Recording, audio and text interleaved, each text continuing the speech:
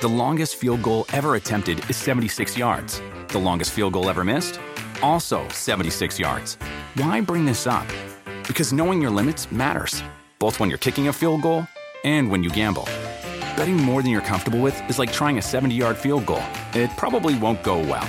So set a limit when you gamble and stick to it. Want more helpful tips like this? Go to keepitfunohio.com for games, quizzes, and lots of ways to keep your gambling from getting out of hand. When I found out I was going to be a parent, I immediately felt a lot of anxiety and worry. So I went on to BetterHelp to try to look for a therapist to help me with that. My relationship with my family and with my boyfriend and with myself were suffering. I really needed help. I was ruminating a lot. Really getting those thoughts out to a therapist and getting feedback was just life-changing. If you're thinking of giving therapy a try, learn more at BetterHelp.com. That's BetterHelp.com. Welcome to UFC Unfiltered. Matt Serra is not here today.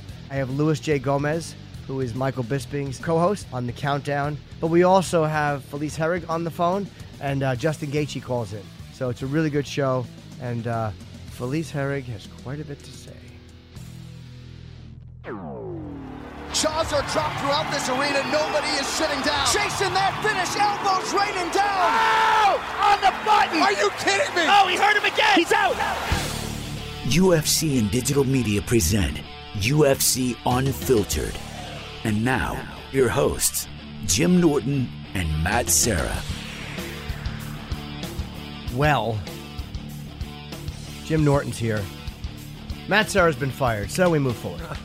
No, Matt's having one of his daughters has an event today or something, so we knew Matt wouldn't be here today because he has to do something with family related. He's probably having a good time. He's in Jersey somewhere, so he'll be back next week.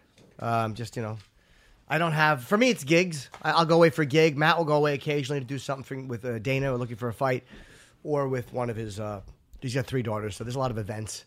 Yeah, he's a good dad. Yeah, I guess you got to do that stuff, you know. I mean, and my pal is co-hosting today, Luis J. Gomez. What's up, y'all? Yeah, who I like your show a lot on SiriusXM with Bisping, Countdown. And what's the podcast you do with him? Yeah, we just started the podcast version called Believe You Me. Okay. Which is one of his catchphrases that nobody fucking knows what it means. Yeah, I'll be honest, it's not one I've known him for. Yeah, he always says that. He's like, believe you me, mate. And it's just, apparently it's a very common British phrase, you know? Well, do you know what Ozzy Osbourne always says? In actual fact. He always says, in actual fact. In actual fact. I've never noticed Bisping saying that, but sometimes you'll notice a guy you like saying something, and you're like, that's like a little thing. So I didn't know Bisping said that. That would be Ozzy's podcast, in actual fact. Yeah, in actual fact, ... But I love Bisping. We talked about him briefly before. I just find him to be an entertaining man. He's an entertaining guy. Super entertaining. Also, loves the fucking yap. Really likes to talk. Yeah. Loves that. He has an opinion. He wants to get it out. He doesn't need to do a podcast or a radio show. We don't make that much money off it. He just legitimately wants some sort of outlet to do it. So it's just like you and I, like anybody who starts doing something like podcasting, nobody's doing it because there's this big fucking paycheck at the end of it. You're doing it because you want to kind of have an outlet to communicate with fans, get your opinions out, and he's legitimately doing it for that reason. And I think that's why the podcast has been so successful, because a lot of guys get into it. They go, "Oh, podcasting? Can you make money?" And I know firsthand because I work with guys that try to start podcasts for that reason, and they never work out. Yeah, you got to be careful. Because what happens is guys like Adam Carolla or Rogan is a terrible mark to shoot for, because he's doing 800,000 or $1 million or $5 million. So you start to think wow, I want to make that 15 million. I heard. 15 million, something crazy per episode, something like bananas. So you think that, and you're like, wow, but then you're like, oh, I'm not hitting those numbers. Forgetting that Rogan was already famous. He has UFC. Like, people know Rogan from a whole career of shit, news, radio, Fear Factor. So Joe had a tremendous name going in. And he's just good at what he does. Well, it's like anything, dude. If you get into anything for the money, if it's something like finance or banking or some stupid shit where it's based around money, but anything from the arts, from music to comedy, radio, podcasting, if you're doing it for the money, you're not going to end up being good at it. Seriously, I've never met a single comic on their first day like, dude, I'm getting into this, dude, I want to make a fucking $1 million, and they end up being funny. Yeah. Those people always stink. Although they do make the money, though, because they're usually good looking and they get the big deals, and the rest of the comedians, we just sit around and hate their guts. I am just wrong about everything I just said. I'm the same, though. I hate them because, like, this guy's he was a sitcom actor, and now he's doing stand-up, but they always wind up... Yeah. So, big news, I guess. I guess this came out yesterday, is that Megan Anderson is out of the featherweight title fight against Chris Cyborg, which Jermaine Durandame originally opted out of, where they stripped her because she did not want to fight Cyborg. Nobody wants to fight Cyborg. I don't blame them. She's saying due to personal issues, Invicta featherweight champion Megan Anderson is withdrawn, and Tanya Evinger has stepped in to replace Anderson. She was the Invicta bantamweight champion. But look, you know, she's you're going to go up 10 pounds, and I think she's older than Cyborg. Again, not that you can't beat her if you're older, but, you know, she's a rare case. So you're going to go up 10 pounds, go up in weight to fight somebody like Cyborg. That's going to be a very tough fight. Yeah, nobody's beating Cyborg. They created the division for her. Jermaine Durandame fucking stinks. I don't know what you want me to say. You know, I don't like that she wouldn't fight her either. I don't know what the reason was, but, you know, you are the champion. It was a weird decision over Holly Holm. There was 2 after the bell shots, and it's like, come on.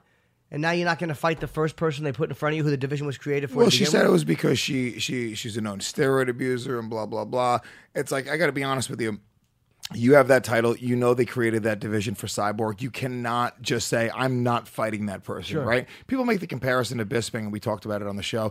Bisping didn't refuse to fight Romero. He didn't refuse to fight the number 1 contender. They set up a huge multi-million-dollar fight with him against George St. Pierre, a living legend of the sport, and he opted to take that fight. He was defending his title.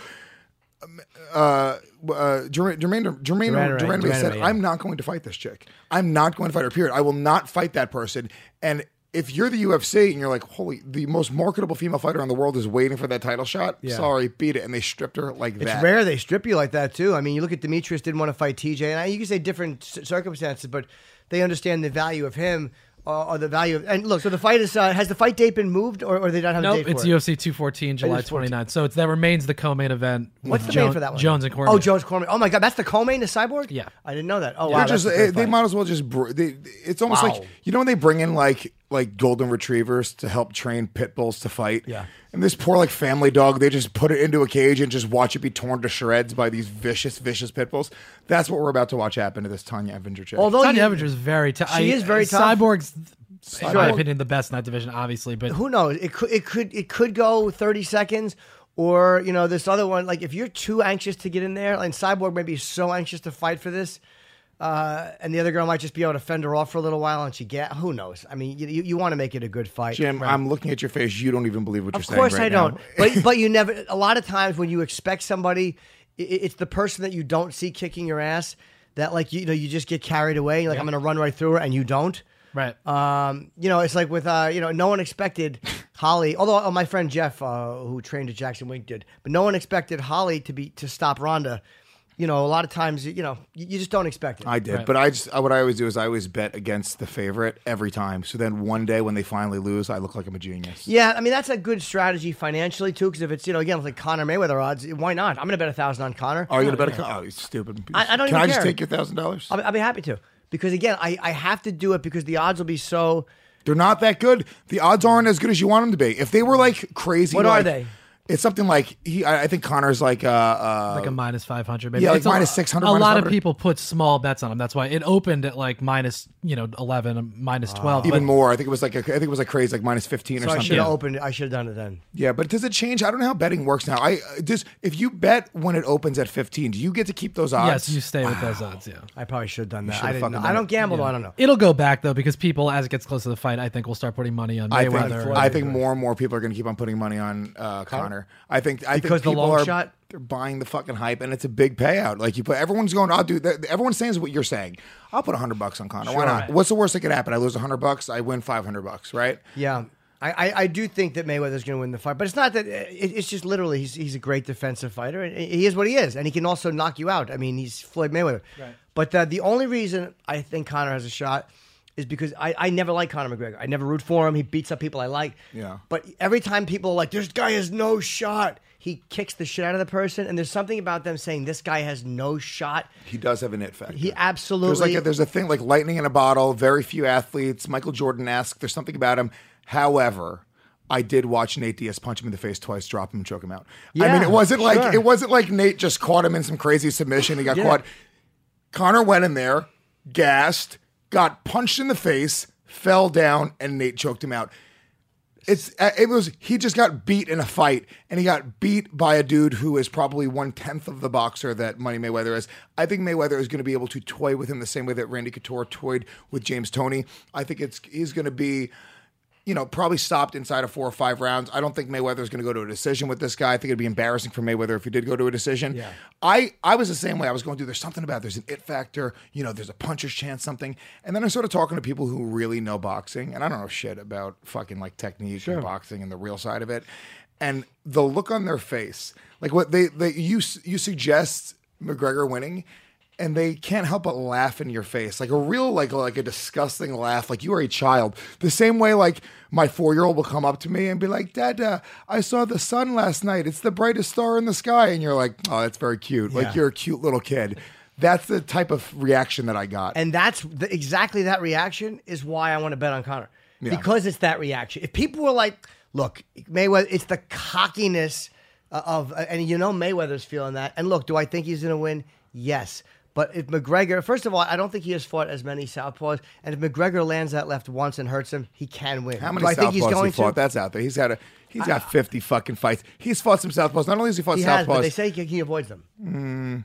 These guys punch nonstop. This is what they do nonstop. Absolutely. They train themselves to just punch. There's no way Conor's catching up in this short of time. I know that Conor strikes. I know that he's a great fighter, but it's just absolutely impossible. And I have no basis to argue the other side with. Like, I know that. All that, and I agree with it. But I just think that everyone is saying he has no shot. And again, there's no reason for it. It's just I still think that he has a shot. Could he get knocked out in the first round? Of course he could. Are you going? No. I'm not interested enough. If it was Conor Khabib or fucking Khabib Ferguson or Conor Ferguson, I would pay for my own airfare to go see those fights. Yeah. This is fun to watch. But I'll pay-per-view. I'll buy just it for on pay-per-view. the historic moment, right? It was almost the same reason why I wanted to be at the Garden. I was at the Garden. That was worth it. I didn't give a shit, really, because I'll go to Jersey to watch a fight. I'll go to Vegas. I'd rather take the trip to Vegas. Sure.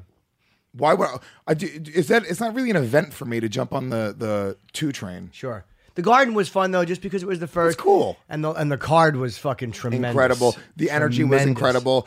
It felt very special, and you felt like you were part of history. It was like, when Muhammad Ali fought fucking, in Africa, George Foreman's there. Yeah. Yeah, like there was if you were there, if you had the opportunity to be there, you go like, shit, dude, that'd be pretty incredible.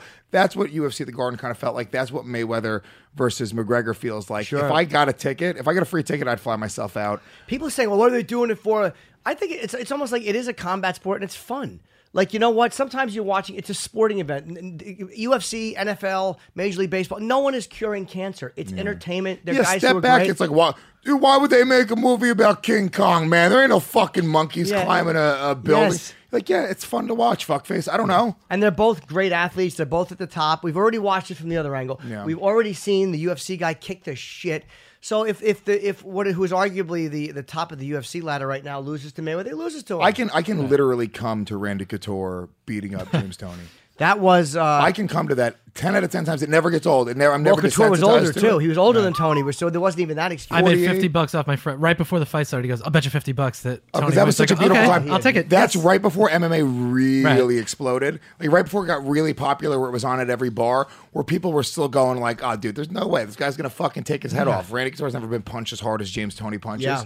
Incredible. And we were talking, I think, on Monday, or it was either there or I was talking on the radio show about boxers that would have had a chance against a UFC guy shooting for a take. Maybe a guy like Tyson, because if he hit you once, you're done. It would have to be a guy who has immediate one-punch knockout power, who kind of low to the ground, throws uppercuts. Yeah, more physical than... A guy like that, like a Foreman, would never be able to catch you coming in for a takedown. Never, because he's standing... But Tyson was low and I don't know if, to be honest with you... He'd probably still lose. We watched it happen, right? You look at Royce Gracie and what he did in the first few UFCs. we watched it happen. Now, I know this wasn't the specialist in Mike Tyson, who's this crazy knockout artist, but there was such a huge differentiation between how Royce was destroying these guys and how effective Brazilian Jiu-Jitsu was. Sure. That I don't give a shit how good you were at punching. If you were not expecting Royce to do that, you remember it. First UFC, the announcers had no fucking clue. I remember there was a moment where, I forget which fight it was, but Royce had choked somebody out. I think it was the big, tall, lanky white guy. And the announcer was like, I guess he just tapped. I have no idea what just happened. Maybe he hurt himself. Maybe he pulled something. But they had no idea that he had choked him with like a gi choke or whatever it was. So it was like absolute craziness back then. Mike Tyson in his prime versus Royce Gracie in his prime back then, Royce Gracie would have tapped him out 10 out of 10 times. If he gets a hold of him. He's going to get a hold of him. There's one time, I disagree, because I think there's one time, as fast as he was, Tyson could land one punch on him coming in. Right. I don't think it's crazy to think he just fucking knocks off his dumb Brazilian head. But literally one punch while he's coming in and he's out. Right. But you need a guy who again, and Tyson threw amazing uppercuts. He came low, so a guy shooting for takedowns is a bit more danger. But again, I still think the UFC guy wins every time. The history of it is such an incredible thing. Like, they should, how they haven't made a movie about it yet. What an amazing thing. What they were chanting, even like they made the UFC as kind of an advertisement for Gracie Jiu-Jitsu, right? And they were so confident in their system. They were like, oh yeah, we'll go and we'll just fucking bring in everybody. And they were doing this in Brazil. They were inviting people into their gyms for years. The Gracie Challenge, the $1 Million Challenge. The confidence that they had in their system, that's the only reason why I say I don't think that Mike Tyson could have caught him. Because the entire business model was based off of, we're going to break down any fighting style no matter how good you are. You could be a black belt in fucking Taekwondo. You could be a boxer. You could be a sumo wrestler. Remember when Royce Gracie tapped out Akebono, that 500-pound fucking sumo wrestler in Japan? I mean, it was impossible. Literally, this guy's just on top of Royce the whole time. Royce is flattened. You're like, this guy's going to like smother him. And then eventually, he just works it. He just keeps on working. Pretty fucking incredible. Yeah. It is. And in most times, I say the boxer will always lose that fight. I mean, really, always. But, you have to be able to catch somebody once in a while. Everybody, because how many times have we watched even UFC fighters that are known for fucking grappling, and they get caught coming in? I mean, there's fighters that get caught coming in all the time. They're shooting for a takedown, they get caught, or they're they try to stand up for a second. But you know what it is though? Those guys who, and I guess it's all stupid hypothetical stuff, right? It's fun though. But it's like, yeah, it is. But it's like, those guys are expecting it. Like if you're talking about like blind Mike Tyson, there's like, we're bringing in the best boxer. Oh no, I'm not saying not expect. He'd have to know that this is the guy he was fighting. We're saying Mike Tyson training MMA. Or no, just Mike Tyson knowing this guy is going to try to take you to the ground. Yeah. So you're going to have to fucking punch the side of his face as he's coming in. But let me ask you a question. You don't think that there was like, didn't James Toney versus Randy Couture sort of prove it? Did it sort of prove it? It's like we saw that matchup, right? It's an older Randy Couture versus an older James Toney, right? It's like, is there that much of a differentiation between Mike Tyson's skill level and Royce Gracie's skill level? Does it close the gap that much? I don't think so. I think the speed I think Tony was not a good representative. He's a tough guy, but I think he talked a lot of shit about MMA. We got Felice Herrig on the phone. Hello, Felice. Hi. How are you? I'm good. How are you?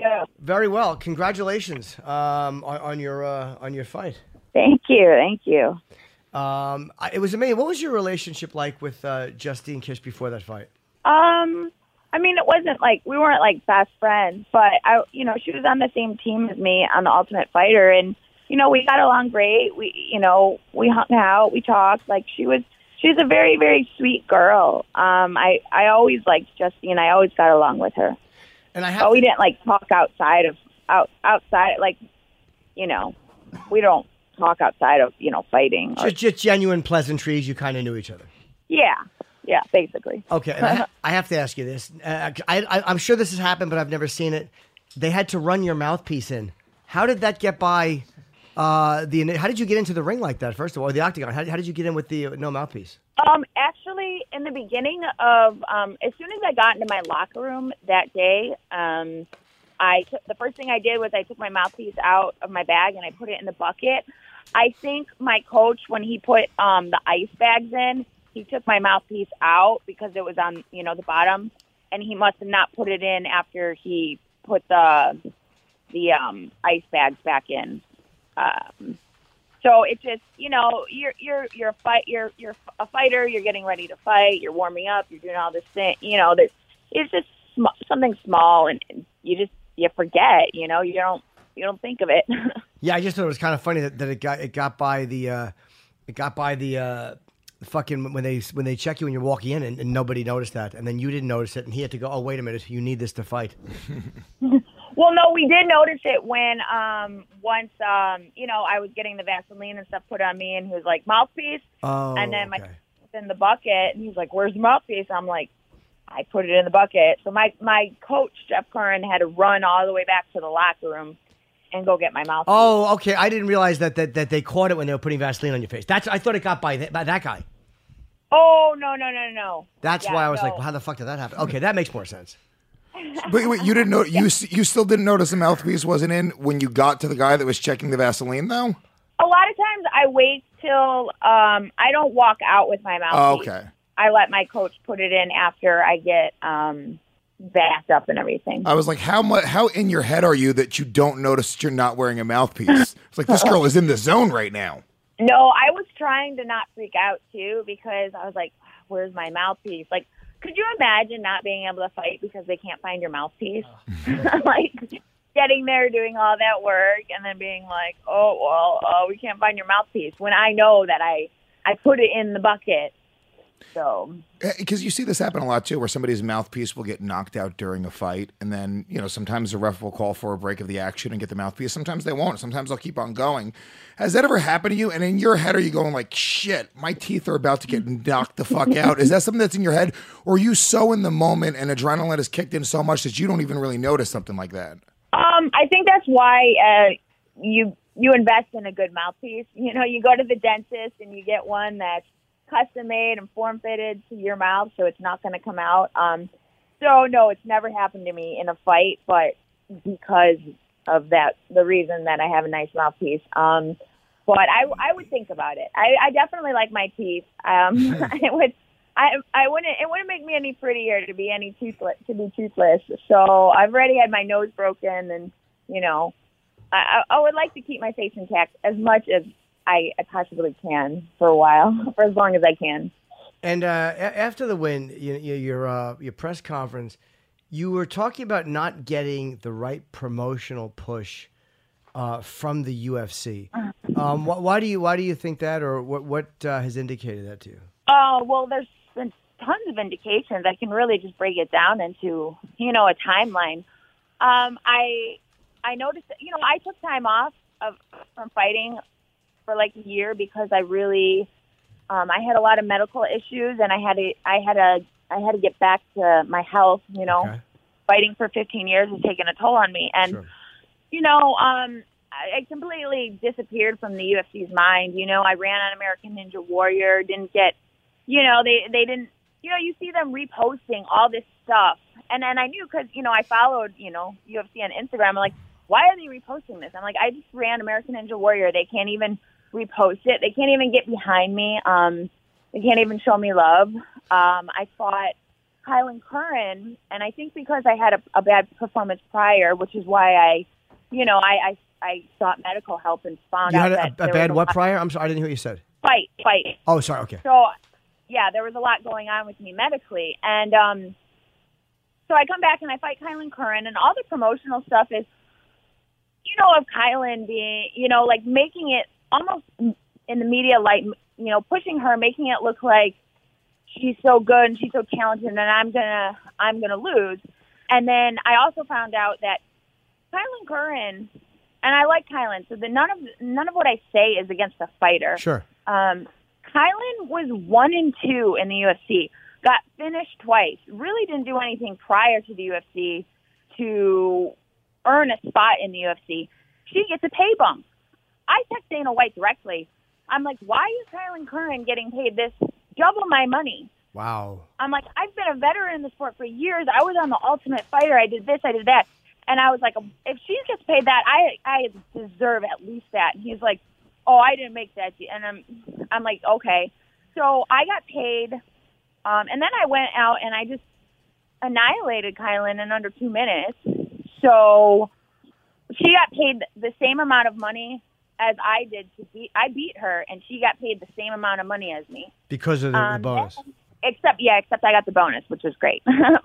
So without the bonus. So then then I go and I fight Grasso, and I think, okay, maybe I'm just not getting any push from the UFC, any love because I took time off. And I come back and I fight Alexa Grasso, and it's the co-main event. So I think I'm at least going to get some kind of, PR push. Asked to do some media, and I shy away from media only when it takes away my focus from the fight. But they're flying Alexa Grasso. They're promoting her as this next big thing. She comes in, she beats an unranked girl, gets ranked. So how does that happen?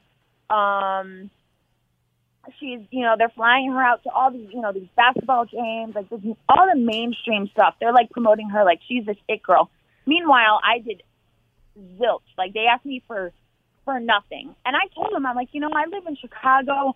The Cubs just won the World Series. I would love to go to games, and be, I would love to be put out there and, in front of fans. There's a reason that I've had the same sponsors for 7-8 years. Even though they can't even I can't even wear their logo in my fights anymore. I do very well with my sponsors and with the fans. So then, I beat Alexa Grasso. Again, I come in as the heavy underdog. Nobody gives me a chance to win, I beat her, and I think at least things will turn around. I reach out, to Dana, to the PR team. I tell them I want to do stuff. Nothing. Then I fight Justine Kitch, who's, they don't put me in a position to climb the ranks, yet they give me one of the toughest girls in the strawweight division. I know she's not ranked, but everybody who knows the sport knows Justine Kitch is no joke. Yeah. She was undefeated too. Yeah, another undefeated girl. They put us right before the co-main event, and they promoted the fight 0, not at all.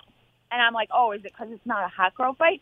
Yet it was, people who knew, they're like, oh, this is going to be a great fight. But nothing. We got no promotional at all. Oh, and the one last thing is, before I fought Alexa Grasso, this is probably the biggest thing.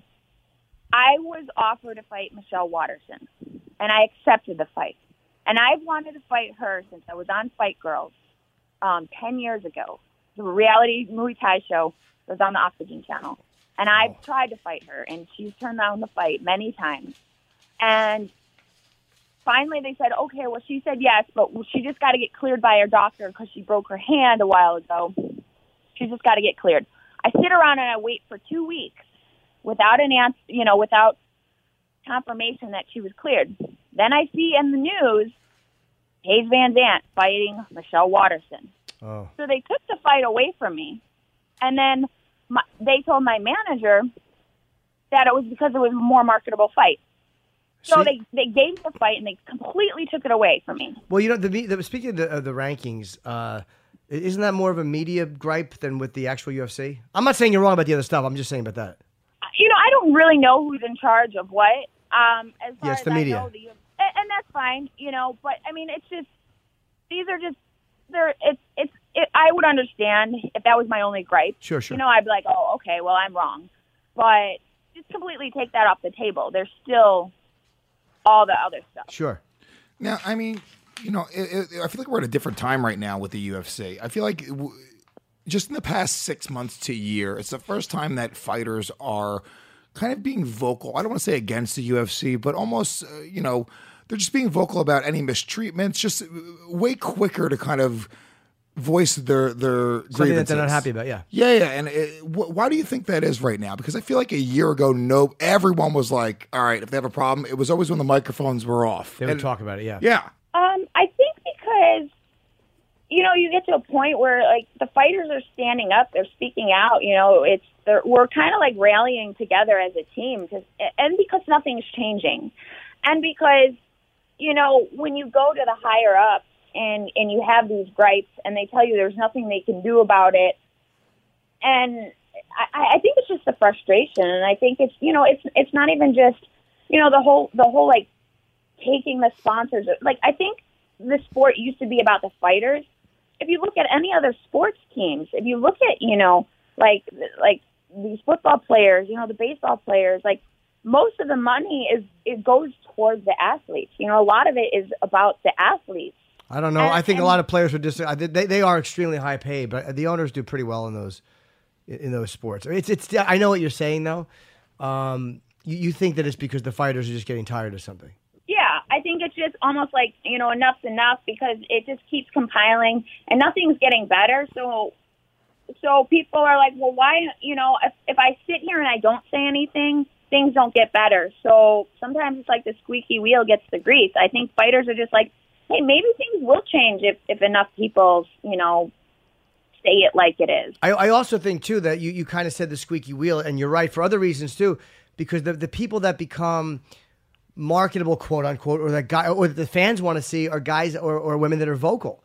Like if you're vocal, if you have a public beef with somebody, like even Al Iaquinta going after Dana, it's like Dana would still fight it. Like, you know what I mean? There's plenty of guys who have gone after Dana publicly or been pissed at him and he's had big public fights with, but he's not stupid. He's a businessman. You know, there's a lot of guys they give a shot to who. Well, I just kind of want to reiterate that I was very, you know, I'm a very emotional person. So my intentions, it blew up. I didn't really realize what I said was going to go viral. I was just speaking freely because I'm a very open and honest person.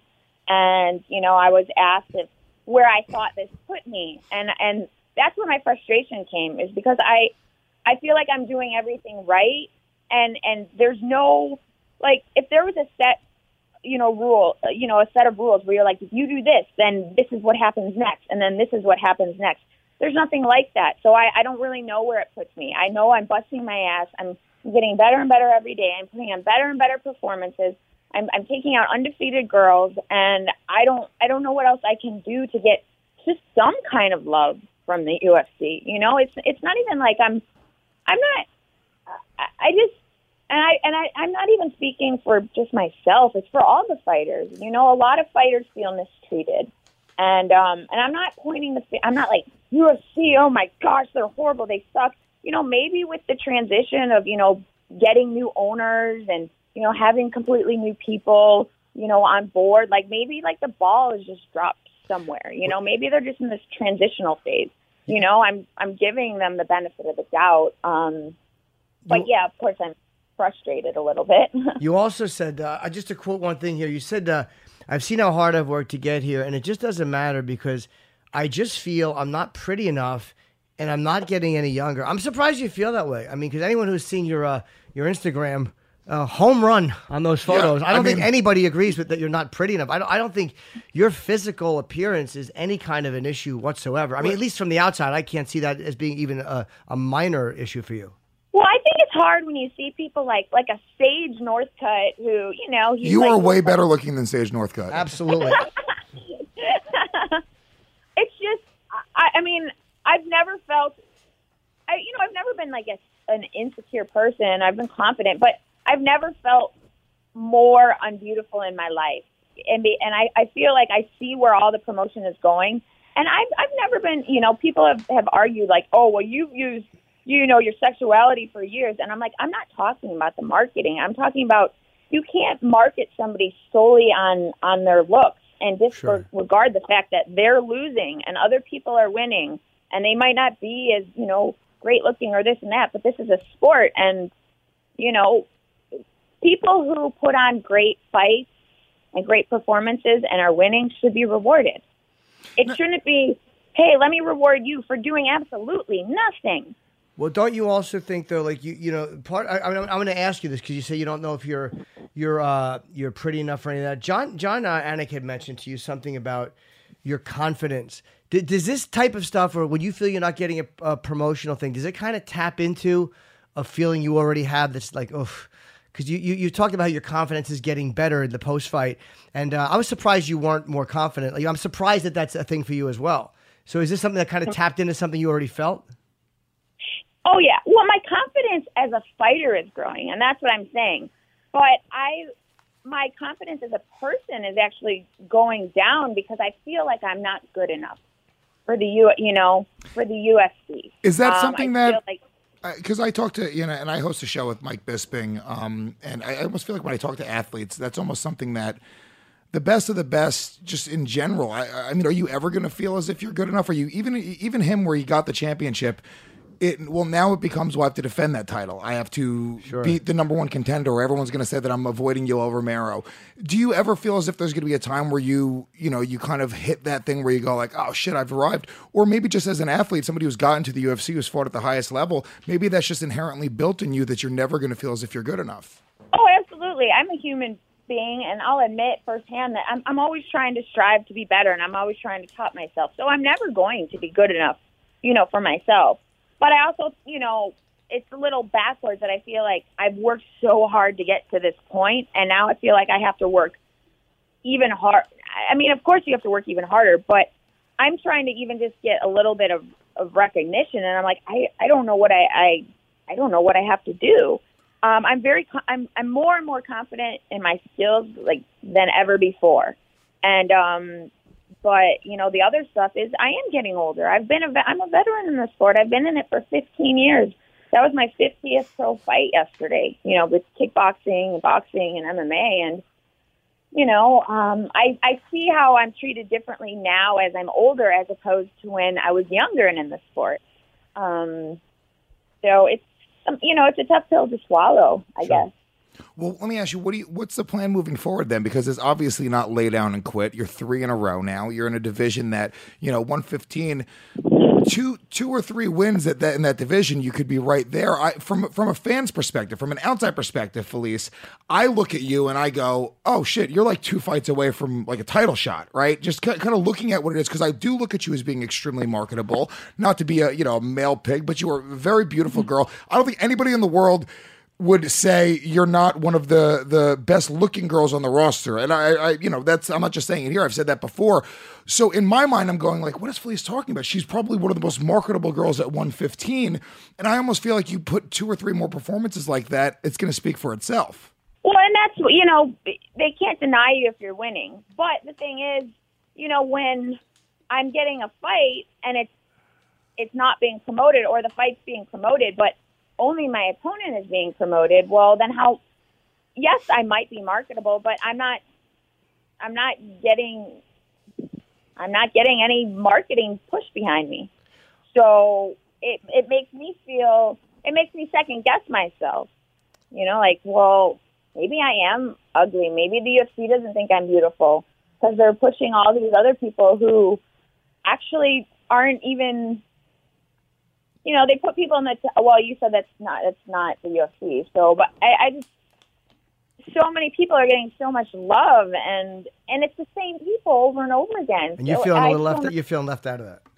Yeah, of course. And again, I'm speaking for a lot of fighters, and I don't even think it just has to be about how marketable you are. Every fighter has a different story, different personalities, different things to bring to the table. That's what makes MMA is so interesting, is there's just all different personalities, all different characters.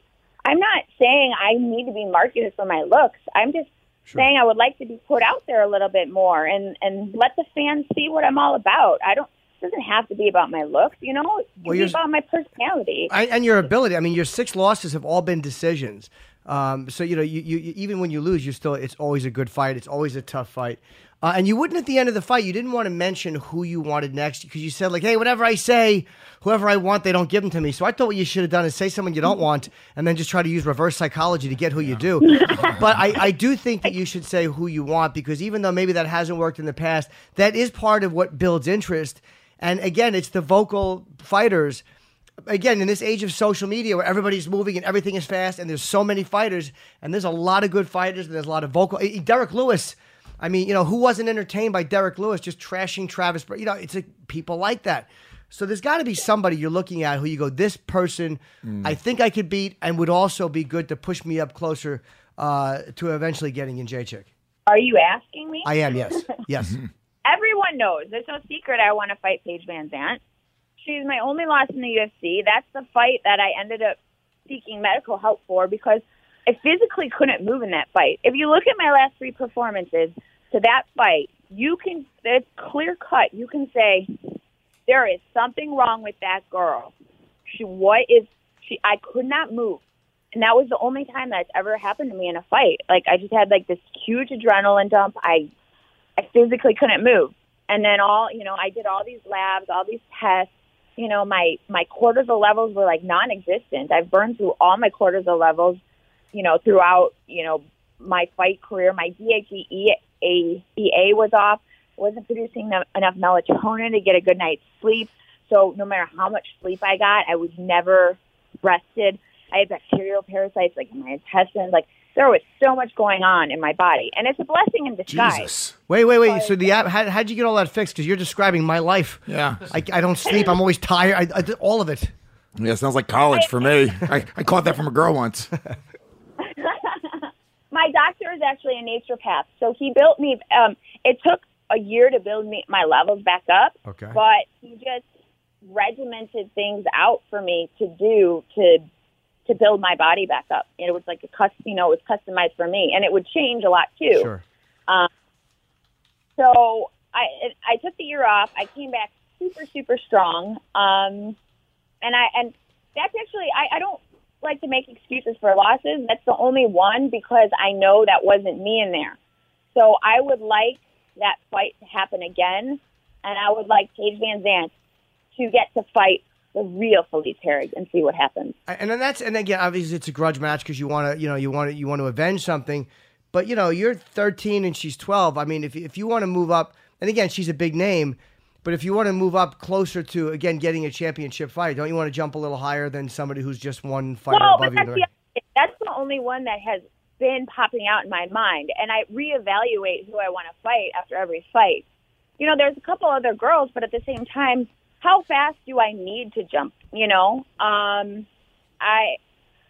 something that I have to talk about with my coaches, because you jump up too soon, and then where does that put you? You're fighting all your fights are the toughest fights. I'm fine just building my way up. I'm not in any, working my way up. I'm not in a super big hurry. Okay, I was only going on because a minute ago you had said that you were, you've been around for a long time and you've had a lot of fights, and I thought maybe, okay, she wants to get a couple closer to the Felice, I gotta be honest with you. I'm listening to you. I think we're hitting the nail on the head here. You're too fucking nice. You're a nice person. You need to be a bad person in order to really go up the way the UFC wants you to. Okay, this is Hollywood now. This is WME. You need to go out. You need to start calling girls out. You need to talk about their families. You need to make it personal.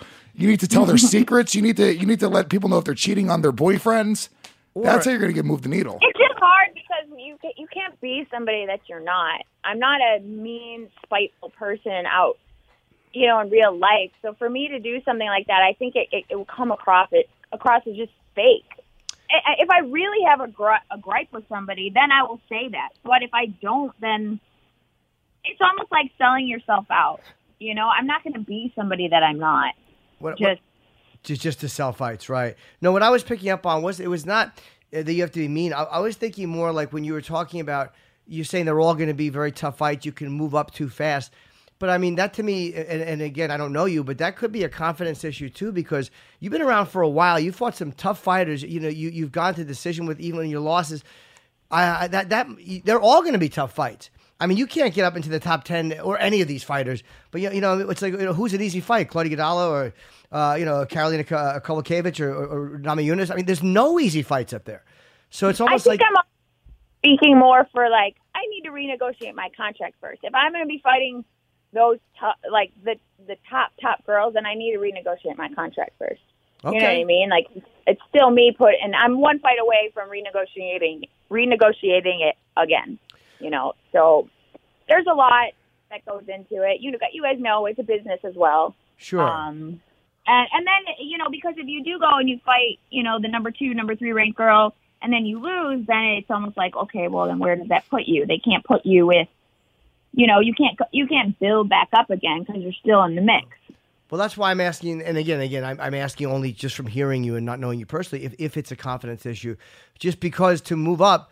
It was like when Cody Garbrandt was coming up. I mean, he was just calling out everybody. The guy, Mickey Gall, just calling out everybody. It's like a part of it is that you just got to jump in there and do it, because there's so many fighters who want that shot. Yeah, and even forgetting being an asshole, but after the fight, if anybody who's done sales, right, you're not going to close the deal if you don't ask for the sale, right? So if you don't literally say, I want this, I almost feel like, you're almost you're leaving it up to chance who they're going to put you up against. I almost feel like it should be a rule. If I was managing a fighter, I would say, dude, it's a rule. Have your next opponent picked out, call him out in the cage as just a baseline rule. But I also don't necessarily, there's so many opponents that I would like to fight. So it kind of comes down to, who do I really want to fight? Who do I want to fight that bad? I don't. Plus, don't forget, Felice, if they say no and don't give it to you, then the fighter refusing the fight is also the story. The story gets further because you're talking about marketing yourself and promoting yourself. Like, say you call out whoever it is you call out, not even nasty, just say, that's who I want to fight. I mean, there's really no nice way to call somebody out. You're still saying, I think I could beat that person. If they say no, well, then the story is continued. So it's a way to kind of do some of your own promotion that's organic and not fake at all. Well, that's what's gone down with the whole Paige Van Zandt thing over, the past 2 years. But I also, I keep climbing the ranks, and then, I have my eyes set on other people. It's with Michelle, I've wanted to fight Michelle Waterson and Paige Van Zandt. Michelle Waterson's ranked number 7, but then she's coming off of a loss. So it's, a lot of the girls that I would like to fight are coming off losses. So, the UFC comes back to me and they're like, well, that fight doesn't make sense because you're coming off a win and you're coming off of a loss. And, honestly, I don't really think Sean Shelby likes me that much. So. Oh, shit. Well, I don't know. You're a nice person. I don't know if that's. I don't know Sean, but I mean, I can't see why he wouldn't. I mean, you seem like a lovely person. Were you surprised at how ferocious Justine was? I mean, you had her on her back. You had both hooks in 25 seconds into the fight. She was a really, really, and Dominic Cruz was talking about just how she was just kind of bucking out with pure adrenaline and strength, and you really had a dominating position through most of that fight. In the majority of the first round, you were in total control. You had her banged up pretty early and bruised up. First of all, were you surprised at how she was able to get out of all those? And were you surprised at her ability and her willingness just to walk through your punches? Not walk through like she didn't get affected by them, but I mean like she just had like that Jake LaMotta thing of just coming forward. No,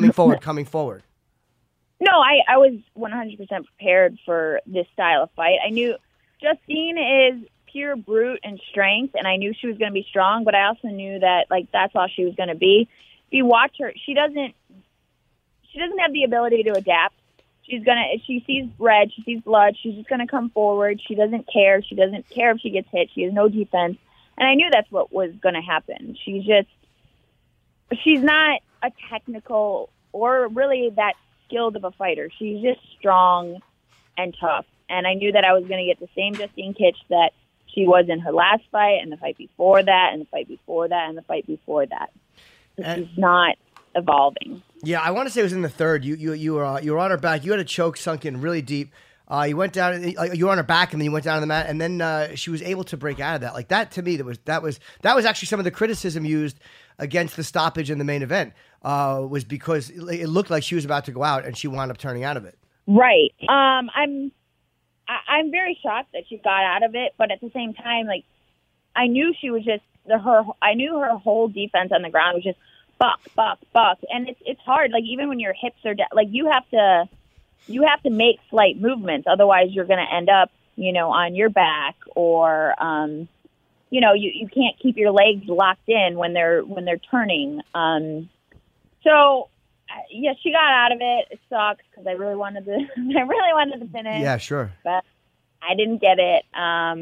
But so it just made for a really good, exciting fight. You were great though. It was a tremendous fight, and she was very, very tough. But you dominated that fight. You pretty impressively. But what about now? Obviously, we have to ask you.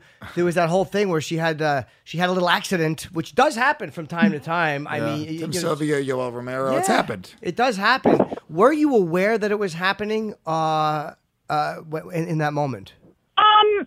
Not in the exact moment. It's hard for me to talk about because it's. I'm too nice, but... Well, that's not even a bad thing. It did happen, and it is something that they've actually put in the rules. The fighter that does that is automatically, I believe, loses the fight. They're going to vote on that. Oh, they haven't done it, but that's one of the things that were coming up. Okay. So how did you notice it, or what were your feelings on it? Because it does happen. It's not like it's the first time. I smelled it a little bit. when I stood up, it was on my foot. Okay. So I really noticed it at the end, but try not to make a big deal out of it. I mean, everybody, of course, people are. I mean, and it's, it happened. So people, you're going to talk about it because it happened. But, it's, I hope Justine's doing okay with it because, unfortunately, that's what people are really taking away from the fight. And I know she made a joke about it, but it's. What did she say? Debbie, I didn't hear her joke. She tweeted. She made a joke on Twitter. She said, "I'm a warrior. I will never quit. Shit happens." Yeah, it was great. That's funny. I mean, and that's what you got to do. You got to own it. Own it. She fucking nailed it, Yeah. dude. Justine Kish. She instead of the other guys all denied it. Tim Sylvia denied it. Yoel Romero denied it. They look like pussies. Just own it. It's kind of funny. Everyone has been drunk at a party when they were in college and shit their pants. Everyone's got that I story. haven't, but I've gotten it on my foot, so I do understand that. But you also paid $200 for that. So, but the truth is, if you own it, it disappears, and that's what she did, and that's why everyone's gone, all right, move on. Plus, you're getting choked. I don't think anybody looks down on a fighter. If you were boxing and that happened, but literally from getting choked, what that does to your body, the struggle to break out of a choke, I don't think anybody looks down on that. Like, it's funny in the moment, but we all look at that and go, yeah, that happens when someone is strangling you. But anyway, I thought you fought a great fight. And just one more question for you. Angela Magana had that problem with Cyborg. Do you have any thoughts on that? You guys spent time, together in the house together. I said together twice, sorry. I think that Angela's approach, Angela should not. I don't understand why she goes and she attacks people who don't they don't have any beef, in real life. Cyborg is a really nice person, actually. So I don't know why she has to go on, social media and attack her. Look, that's the thing with cyberbullying is you think that there's no repercussions and that you're never going to see this person face to face. And good for Cyborg for hitting her. That's what a lot of fighters have been saying, too, because fighters handle things differently than comedians do. But that's what a lot of fighters have been saying. Hey, you're going to have to bump into that person. Basically, that's how I wish I could handle things, is just to punch the person in the face. But when you spent time around her, did you see any of that in her? Was there any of that behavior? Yeah. You did? Even before the show, she's notorious for, how many times does a fighter break their back? Really? She's, pulled out of fights, 3 times. I was supposed to fight her. She was calling me out, and I was like, all right, let's fight. And she's like, okay, well, I'll talking about how her striking's better than mine. I'm like, okay, then we'll set up, this is before the OC. I'm like, we'll set up a boxing match. We'll set up a kickboxing match. I'm like, I don't give a shit how I beat you. I'll beat you any way you want me to beat you. And then she comes back, and she's like, she asked the promoter, and this, on a small show, she asked him for, $50,000. And she's always, threatening to sue people. She's like, oh, my lawyer. She's kind of I don't know. She just seems like a compulsive liar, but she really believes her lies. She's talking about how I was in a car accident and I broke my back. Look, here's the picture of the car accident. Look, here's a picture of me in the hospital. You break your back 3 times, you're dead. You're paraplegic. You're not moving again. You're not walking. You're not going to be fighting. Oh, so you don't believe her? Yeah, maybe she's just that tough. It's possible. No, she's not. Okay. Oh, so you don't buy it? Really? She severs her spine. So you think Cyborg hitting her was a mistake then? Because if she's a litigious person, then that's the wrong person to punch. Religious? No. Litigious. Likes to sue. Oh, yeah. No, she doesn't she threatens to sue. Where do you get this money for these these top-notch lawyers? She just likes to say things. I don't know what's going on in her head. She's definitely crazy. See, okay. I'm not that nice of a person. Yeah. You are. It was, He's got to not like the person in order to get her worked up. That's a good point. Yeah, you're not good at faking it. If you don't like somebody, you feel compelled to say it. But if you do like them, it's hard for you to pretend you don't. Cyborg pled not guilty yesterday, by the way. I mean, it's on video. That was probably a poor plea. Did she? She's going to court. She pled not guilty. Yeah, she's going to court. She was arrested for it, I believe. Oh, okay. Oh, yeah. Not guilty. Well, I mean, she was guilty, but maybe she is a good lawyer. I don't know. Not guilty on what grounds? I don't know. Maybe she's saying she didn't hit her. For Cyborg, there should be repercussions too. You can't just go around hitting people. Yeah, especially when you outweigh them by 30 pounds. Either way, even though I think what the woman was saying about it was shitty and it was, rotten, you got to handle that stuff without punching somebody in the face. 'Cause there's really literally no legal ground to they bashed me on Tinder or Twitter or whatever. Well, you know it is, what? This is why I think a lot of people felt that way with Angela, because she knew she was never going to be able to fight Cyborg. She knew she would never have to. She's a lot smaller. She knows she's never going to have to deal with the repercussions. So what it was is like that little pussy behind his window that talks shit to you while you're outside, and because they know you can't do anything, and she still was trying to get the accolades for talking shit to Cyborg. So everyone goes, you know what? No, fuck you. You deserve to get punched. And even from a legal standpoint, I'm 35 years old. I grew up in the suburbs. If I had a problem with one of my friends when we were teenagers, we'd just punch each other in the face, and then we'd go and hang out afterwards. That's the way we dealt with it. Yeah. Well, I think it's acceptable for MMA fighters, too. It's like, okay, you're an MMA fighter. You're talking shit about me. I'm another MMA fighter. What, you're going to sue me for punching you in the face? Again, that furthers, like, what a pussy you are. Well, it depends on who you are. I think it's acceptable to fight other fighters, you know? Well, yeah, it depends on who's hitting who. You know, if Demetrius Johnson is talking shit about Cormier and he punches him, like, oh, that's a big jump down. But if the fighter's close in weight, I kind of see. Well, you're really honest and fun to talk to. We appreciate all the time today, Felice. Anytime, we'd love to talk to you again. It's always refreshing when someone is just free to discuss anything. So thank you for being so open. Very cool. Yeah, thanks for having me on. You guys are awesome. We look forward to watching you fight again. And that last fight, congratulations. You were tremendous. Awesome. Thank you. All right. Take care, Felice. Be good. Number 13, woman strawweight contender. Yeah, and she'll probably be moving up the new rankings. Yeah. Oh, they have. Okay. Fucking crazy. She's so hot. She is. And that is. She's like, in my opinion, the hottest female fighter. And I'm trying to like not be an asshole and go like. That's a part of marketability, though.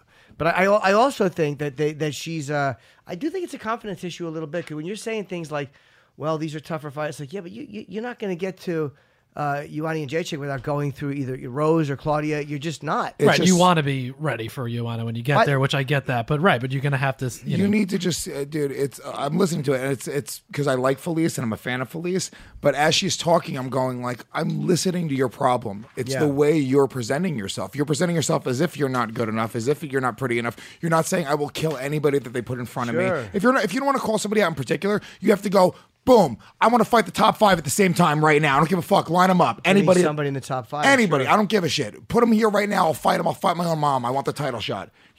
People need to feel that type of urgency, and then they go, oh, I want to see that person fight. And if you're the person that's just a nice guy, even GSP, who's a nice guy, who wasn't a shit talker, do you remember the moment that still gives me goosebumps to this day, where he asked Dana White for the title shot? He got on his hands and knees and said, please, Dana White, please, I want the title shot. And it's this moment where you're like, it's this memorable moment where you're like, he asked for what he fucking wanted and he created his own destiny. Right. And the guys that sit there and go, just put whoever in front of me, those guys are almost never being pushed. And they're also not giving, at time, they're not giving the UFC what they need, which is kind of a bit of a momentum to start. Like, the story gets pushed. They always say a lot of times when there's a problem, like if you get bad press, if you say anything, it furthers the story. Denies it. Okay, so-and-so has denied it. It's a volley. The story is, yes. But if there's no comment, refuse comment, it's much harder to further it, because that's just a flat line, no comment. It was like Louis when, Seinfeld, when he had Louis Black on, Comedians in Cars Getting Coffee. Remember, and he tweeted out Black's Life Matters, and he got a bunch of shit for it. And instead of going, oh, I apologize, it was insensitive, he said, he didn't delete the tweet, he didn't do anything. He just ignored it. And in a half a day, everyone had moved on to the next thing, because they need that volley. People need the volley. Unless you've done something so egregious that in the public eye that where people are not going to feel, like with O'Reilly. Like using the word egregious in a real conversation? I say it all the time. Do you know how many times I've gotten laid using egregious? I hope you get hit by a bus today. Yeah, but that would be a very egregious action by the bus driver. Lois, I'm going to use it a lot. But when you look at like someone like Bill O'Reilly, which again, that's a very extreme example, but a guy who has such, whether it was all these allegations of sexual harassment, they're not going to let that go. Yeah, he tried the whole note, let it go. It didn't matter. They were gunning for it. So if it's something extreme, you're not going. But if it's just something dumb you say or whatever, that's a way to stop the stories by no comment. So sometimes when these fighters say, whoever, that's the equivalent of a no comment. Yeah. And you're not meaning it to be. These are not pussies. They're just like, hey, I'm a fighter. I'll fight anybody. But you got to sometimes give them a little bit to go on, because that is the equivalent, without meaning it to be, of it's momentum. You're absolutely right about that. You almost have to just kick the fucking, a little bit, kick sure. the cart and let it just start to push a little bit, and then the momentum will build itself. But it's crazy to me to hear her talk that way, and it's so funny when you talk to fighters. They are so human because we watch them on TV, and you speak to them, and they're just human beings. I was thinking about when she was talking about how she felt bad for Justine Kish. Sure. It's like it's so much worse for a woman to shit herself. Like it's so much worse. It probably is, yeah. Yeah, they're emotional creatures. They have these insecurities. Being, the way that we put women, physically on a different level, we kind of look at them first physically before anything else. That has to fuck with her in her head. And the fact that Justine handled it that way was very it was surprising, and it was very mature on her end. I also think though the women, the one advantage they have to that is they're not driven by machismo like we are. Right. We, like men are. I should say like they are. Jim Norton, driven by machismo. Yeah, exactly. He's a guy who drives me around. My Uber driver. Machismo. But like you said, those guys denied it because it's embarrassing. Yeah. But a woman can go like, yeah, I was getting choked. It's almost like for them, it might be less devastating because they own it and move forward. It's not a test of who they are. Dominic Cruz said that. I forget. I think it might have been on Joe Rogan's podcast, but he was saying at first when women were coming into the gym, he wasn't sure how it was going to work out, whatever. And now he views them as the best students because there isn't ego there. He can just say, hey, you're doing that wrong. They'll adjust it, and that's it. It's not that battle, And, one thing I want to talk about is, we talk about wine on this program once in a while. When you have a great glass of wine, it enhances the moment. And I know this because I have women come over, and a lot of them are wine drinkers, so I always have to have a good wine there. Jim dates winos. I date wine. Yes, I drag them from outside. I'm like, come on in. But no, you say to somebody, what do you want? A lot of times a glass of wine is what they want. Whether they're reflecting on the day with someone you love, whatever it is. Winc understands this. It's why they started this company, to give you access to exceptional wines from around the world so you can have more of these nice moments. Just go to trywinc.com. You take a brief palate profile quiz, and Winc will recommend distinct and interesting wines, actually customized to your palate, to be shipped directly to your door every month. It's really kind of a hands-off, easy. It's the lazy person's way to do it, and it's great because you're busy. You don't always have time. You're rushing to a date. You suck. You're going to be late again. You're on your way to your boss, whatever. It's just easier to have it and leave the house with it. None of your time is wasted trying to run into the store.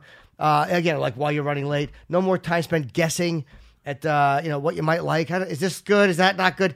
Take the little. Yeah, we all act like we know. Yeah, you don't know. You know don't what know. fucking tannins are. You idiot. Take the palate test. What do they call it? Yeah, the palate profile quiz, the palate test. I said it like a stupid man, but a lot of you are not bright, so it's okay. I'm a stupid man representing stupid people. But the important thing is Winc bases the wines they send you on your taste and preferences.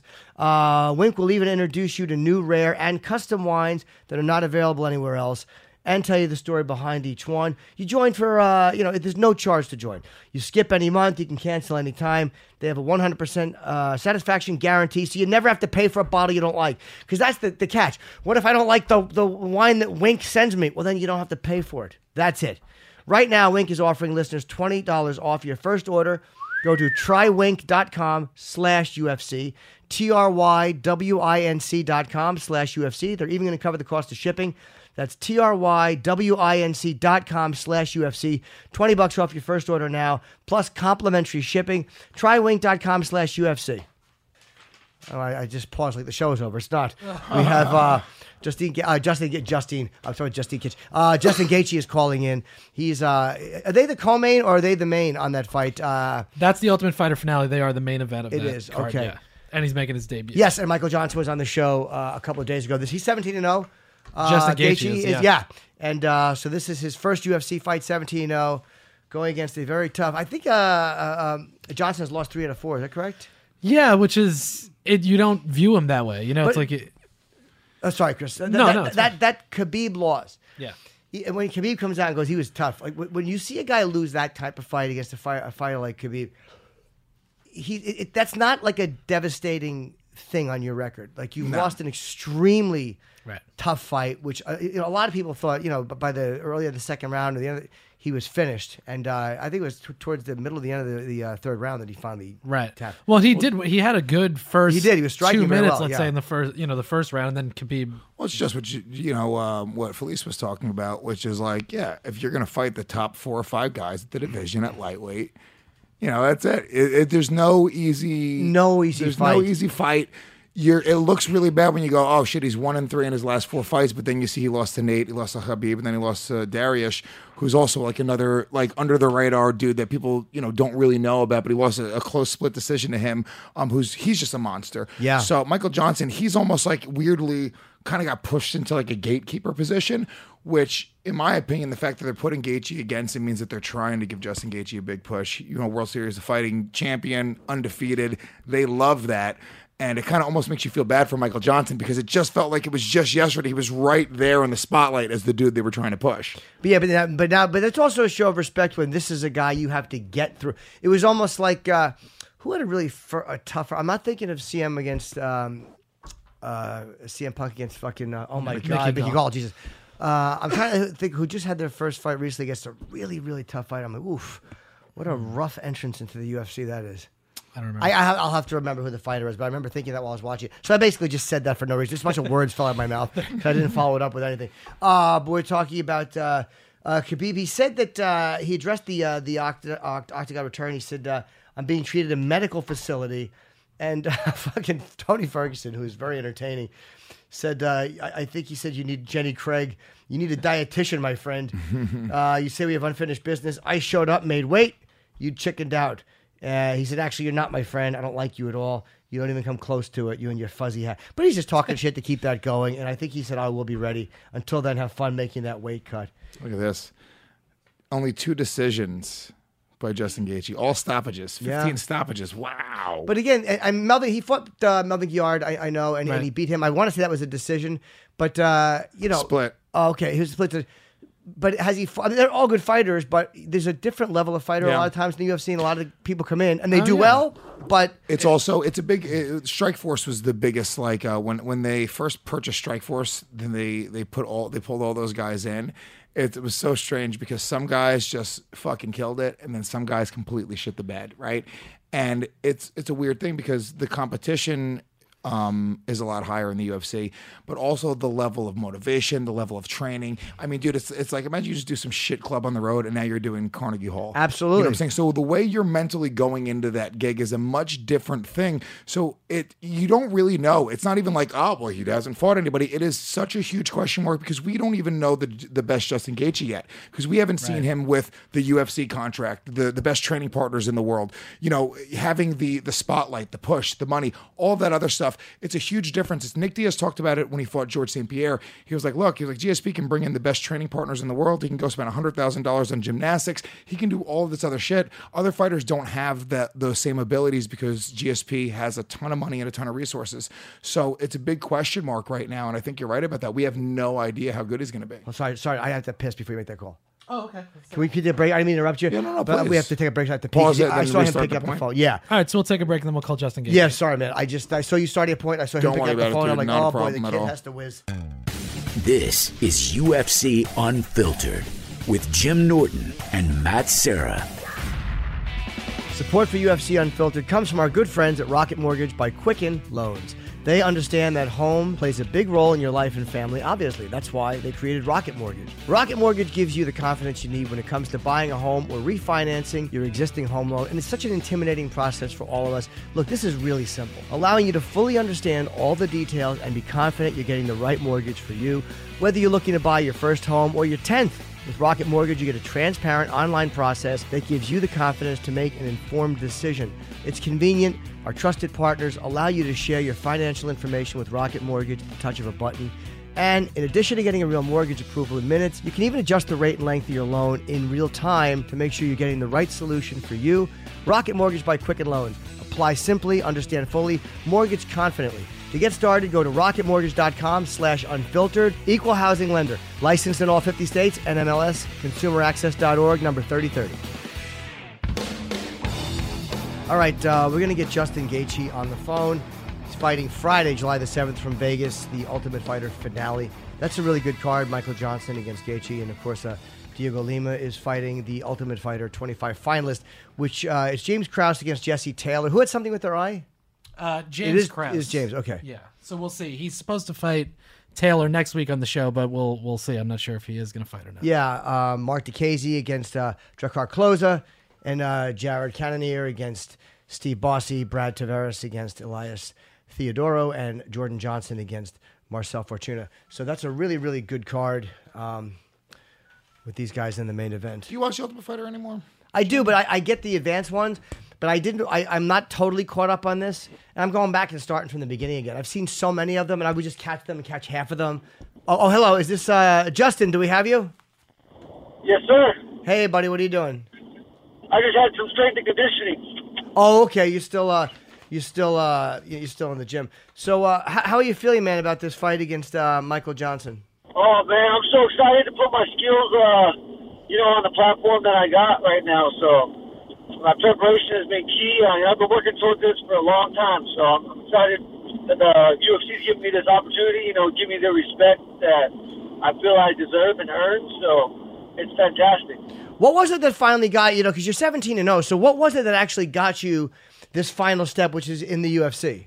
Oh, man, I was getting great up. World Series provided me huge, biggest platform I had to the point, and they were paying me great money.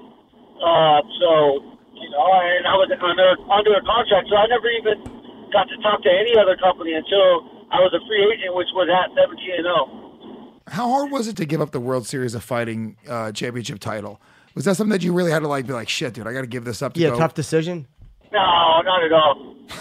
Honestly, all I had left was rematches, and I like fresh meat, so I was a little over it. I was starting to get over it. It's hard to stay motivated whenever, you only got rematches and, that's all I had. So, yeah, I'm ready, when I was 13-0, 14-0, I wasn't ready for this stage, but, and when I was 17-0, I'm ready. I'm ready for this, every physically, mentally, all of it. And what are you expecting competition-wise in the UFC? Because, again, there's tough fighters in every one of these companies. None of them are soft fighters. But, there is a different level. You're coming in your first fights against the number 5 lightweight. So how are you feeling about, the competition level changing here? I'm pumped, man. As a competitor, it's something that you dream about. I want all the glory in the world, and I can't not have that without fighting the best in the world. I can't keep saying I'm the best in the world without putting myself in the situation to fight the best in the world. I sound like a coward when I was saying that. Now I can say I feel like I know I'm the best in the world, and I know, it's just a fight. It doesn't matter. Once you get in there, it's you, your opponent, and a referee. The skill set's a little different, but it's not much different from fighting for World Series of Fighting or whatever. It's crazy argument for even Johnson saying I'm a C-League fighter. He's going to look stupid whenever I go in there and break him. No, you fought Melvin Guillard. I don't know how many other guys that you fought that came from the UFC. Did you notice any sort of any difference between the guys who have fought in the UFC, maybe that you fought after the fact, or do you notice maybe the guys that are hungrier and coming up that are maybe not past that moment fought even harder? Yeah, I think so. I think I feel like a lot of fighters, once they get to the UFC, they feel like they've made it, and they kind of take their foot off the pedal for some reason, here and there. But I fought Brian Foster. He had some good wins in the UFC. I finished him with leg kicks in a minute and 30 seconds. So no, it doesn't matter. Once you get in there, I just got to land my punches. I punch hard. I kick hard. So it doesn't matter what level you're at. That shit hurts. Is there a level of pride with with finishing somebody with leg kicks? Is that something that you're like, dude, that doesn't happen too often? That has to be a great feeling. You have to be like, dude, nobody does that. I just kicked the shit out of this guy's legs until he was done. Yeah, the Foster fight, he really put a lot of weight on it's all timing. I kicked him at the perfect time, right when he had all his weight on his front leg, and he was pretty much straight leg. So yeah, his technique was not good for taking low kicks necessarily. But yeah, I got three finishes with low kicks, and pretty much all of my fights it plays a factor. It will play a factor in this fight. It hurts so bad. You just can't understand how bad it hurts until you get kicked in it. And then my pressure alone. People can't breathe. They can't think. They get frustrated. So I'm bringing something a little different to the UFC. I'm not going to talk a lot of shit, but I'm going to go in there and I'm, life or death every time for me. You feel like you belong with the higher level of competition, then you're not intimidated by this. You feel like this is where you belong. Oh, fuck man. I'm so excited for this. I've been working since I was 4 years old towards this. Nobody's worked longer, harder than me. no opponent I'm going to face right now. Since I was 4 years old, I've never took 1 year off wrestling, and so I'm so ready for this. I wrestled at the NCAA national tournament 3 times. I placed 7th one time. So there's 20,000 people in the stands at all times. So I've been walking onto the mat to face one-on-one one guy trying to beat me since I was 4 years old. So there's nothing else I'm ready for than this. Okay. Now, I really feel like the UFC is giving you a little bit of a push. Your first fight in the UFC, your main event, you're fighting Michael Johnson, who, the guys that he lost to recently are both 2 guys that have fought, or one guy that should be fighting for the title, one guy that just fought for the title. Do you feel as if the UFC is kind of banking on you to win this fight and is sort of looking to push you? Yeah, absolutely, especially, what they have to pay me. They're throwing me to the wolves, and I love it. They're not going to bring me in and pay me what they're paying me and, give me an easy fight. They're throwing me to the wolves, and it's exactly what I want. Oh, good. And you train out of Colorado. You train with Rose Namajunas and Nate Marquardt. What are your thoughts on okay, we love Rose and Pat Barry as well. What are your thoughts of her as a teammate and as a fighter? Oh, she works so hard. We both got the best coach in the world, Trevor Whitman. He literally molds us into killers. She has come a lot. Everybody that works on the show, Matthew Lopez trains with us as well. Just making so many big strides when it comes to training. Rose is her mental game is catching up to her physical abilities, and it's gonna be scary for the girl she's fighting. I'm hoping she gets a title shot. Everyone is saying that she should be next in line for the title shot, but no one has said anything. So, have you heard anything? No, I haven't. I don't know who else. That's the only girl Joanna hasn't beat. She's been kicking everybody's ass. So I don't know how it wouldn't be Rose. Yeah, and they already had like a little thing, like a little back and forth, where I think that they shook hands, and then Rose said she wants to fight her, and Joanna got pissed off. So there's a little something there already, which kind of, it's smoldering. Yeah, these girls are crazy, man. Hey, off the fighting for a second, you have a twin brother? I do. And what is your twin brother like, and is he a fighter? No, he wrestled with me, growing up, but he works in the copper mine back where I'm from, where everybody works. He's in my corner. He's been in my corner every fight. He'll be in my corner this fight. Never been to one of my training practices, but, he really does help me a lot. One of these days I'm going to lose. One of these days I'm going to get knocked down, and it'll be nice to wake up and see, a familiar face of my brother that, doesn't care one way or another how it goes. Now, were you guys identical twins? No, we're fraternal. I'm half Mexican. He got the Mexican side. I look like my dad. He's a big red man. Oh, okay. And you're also pursuing a degree in human services. And you want to do social work with some at-risk youth down the road. What kind of pushed you into that area? I've always just really, I get a lot of pride out of helping people. Anytime I have time and someone's pulled over on the side of the road, I'll stop and help. Stuff like that. I think the little things really, in life, they really bring me a lot of joy and a lot of pride helping people. So I think working with at-risk youth is, I had great parents, the best parents a kid can ask for. And I have a couple friends that didn't have that, and some are just as successful as me, and some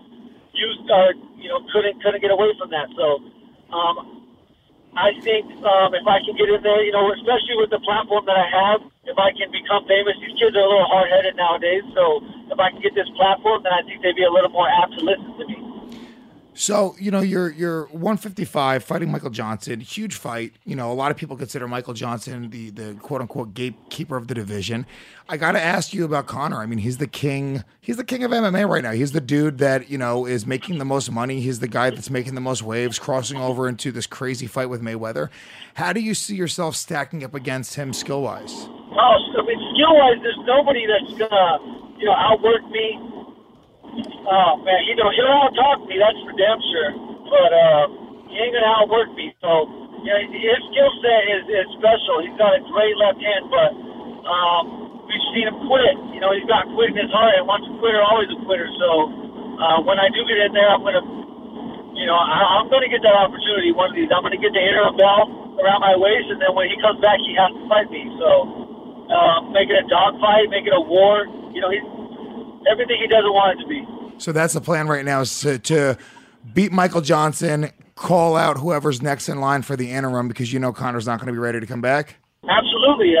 Like I said, if I get that around my waist, there's no question who he has to fight when he comes back. I mean, he can fight whoever the hell he wants to, obviously, but if I have the interim title and I'm finishing people like I know I can, he has to fight me. Well, what are your thoughts about Michael Johnson as an opponent? I mean, again, there's no easy fights in that division, and you're jumping over like Kevin Lee, Ally Aquinta. There's a lot. I don't mean jumping over, but there's a lot of good fighters that you don't have to go through to get to him. So, and they're not giving you an easy one; they're giving you a very tough fight. What are your thoughts on him as an opponent? Like I said with Conor, I mean, once a quitter, always a quitter. That man's got 11 losses on his record, and like 6 or 7 of them are decisions. That's 6 or 7 times he got outworked.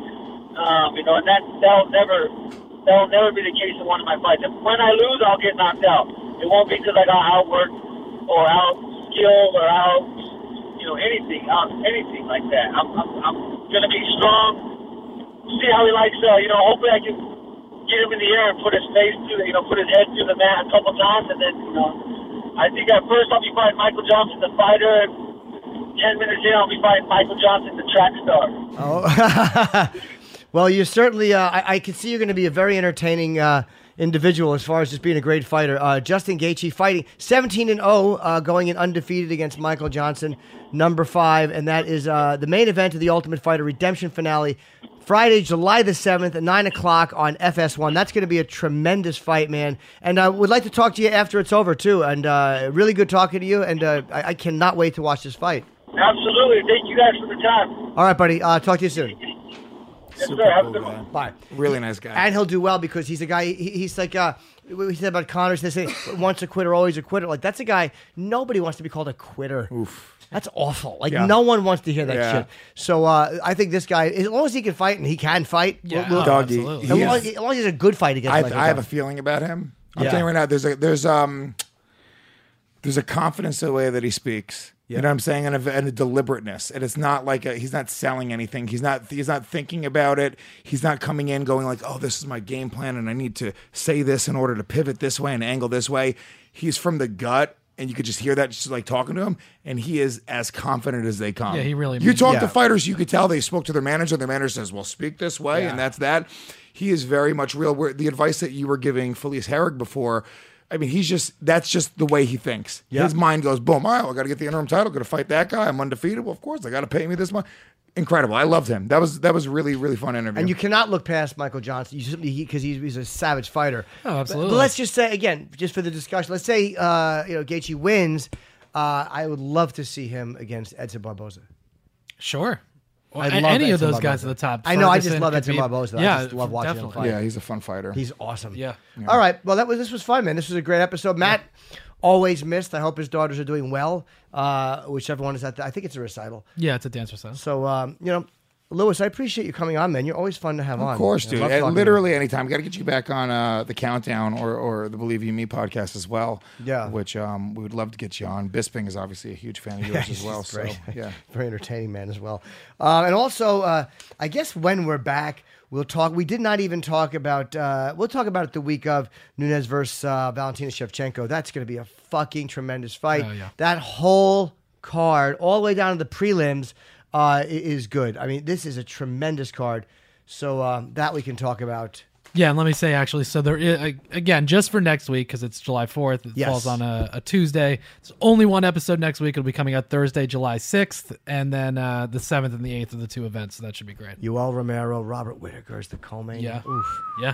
That's a great card. All right. Come on, Whittaker. Yeah, Whittaker I want to see. I would like to see Whittaker. By the way, you know what? 2 things from before. Mayweather's... I'll be happy to fill you in. Go on. Mayweather's fought 8 southpaws. 8 southpaws. In his professional career. He's fought some in his amateur so 41 and 8 as far as that. That's a little more than I thought, but that's still not, and were you thinking of Marlon Moraes making his debut? He lost to Rafael Sanzao recently. That was the only one I could come up with. Might have been? Okay. I don't remember. All right. My memory's gone. I told you I'm getting Hector older. Lombard back in the day lost his debut. Shit the bed against Tim Boesch. They thought he was going to come. What was it, Tim Boesch. God damn, was he good against Hendricks? Tim's like a dude who fucking he kills everyone who they're trying to like push, and then he just fucking. Remember he knocked out Yushin Okami with a nasty uppercut. Nobody saw that happening. Yeah. I want to start talking like in a way that the UFC has to actually call me and tell me to stop. Oh, but that guy punches like nobody's business. After 2 weeks, they'd be like, Jim, it's not working. Jim, you this got to is not change our the way you're audience. talking. Yeah. All right, listen, thank you guys for listening. Have a very safe July 4th. Enjoy yourselves, and we will talk to you on that Thursday. It'll be right before this Nunes Shevchenko card. I'm actually tempted to go out for that. Go for it. Hint. It's gonna be great. Do I get free tickets? That's the question. Yeah. I don't go out for free. I want free tickets. Please. Thank you.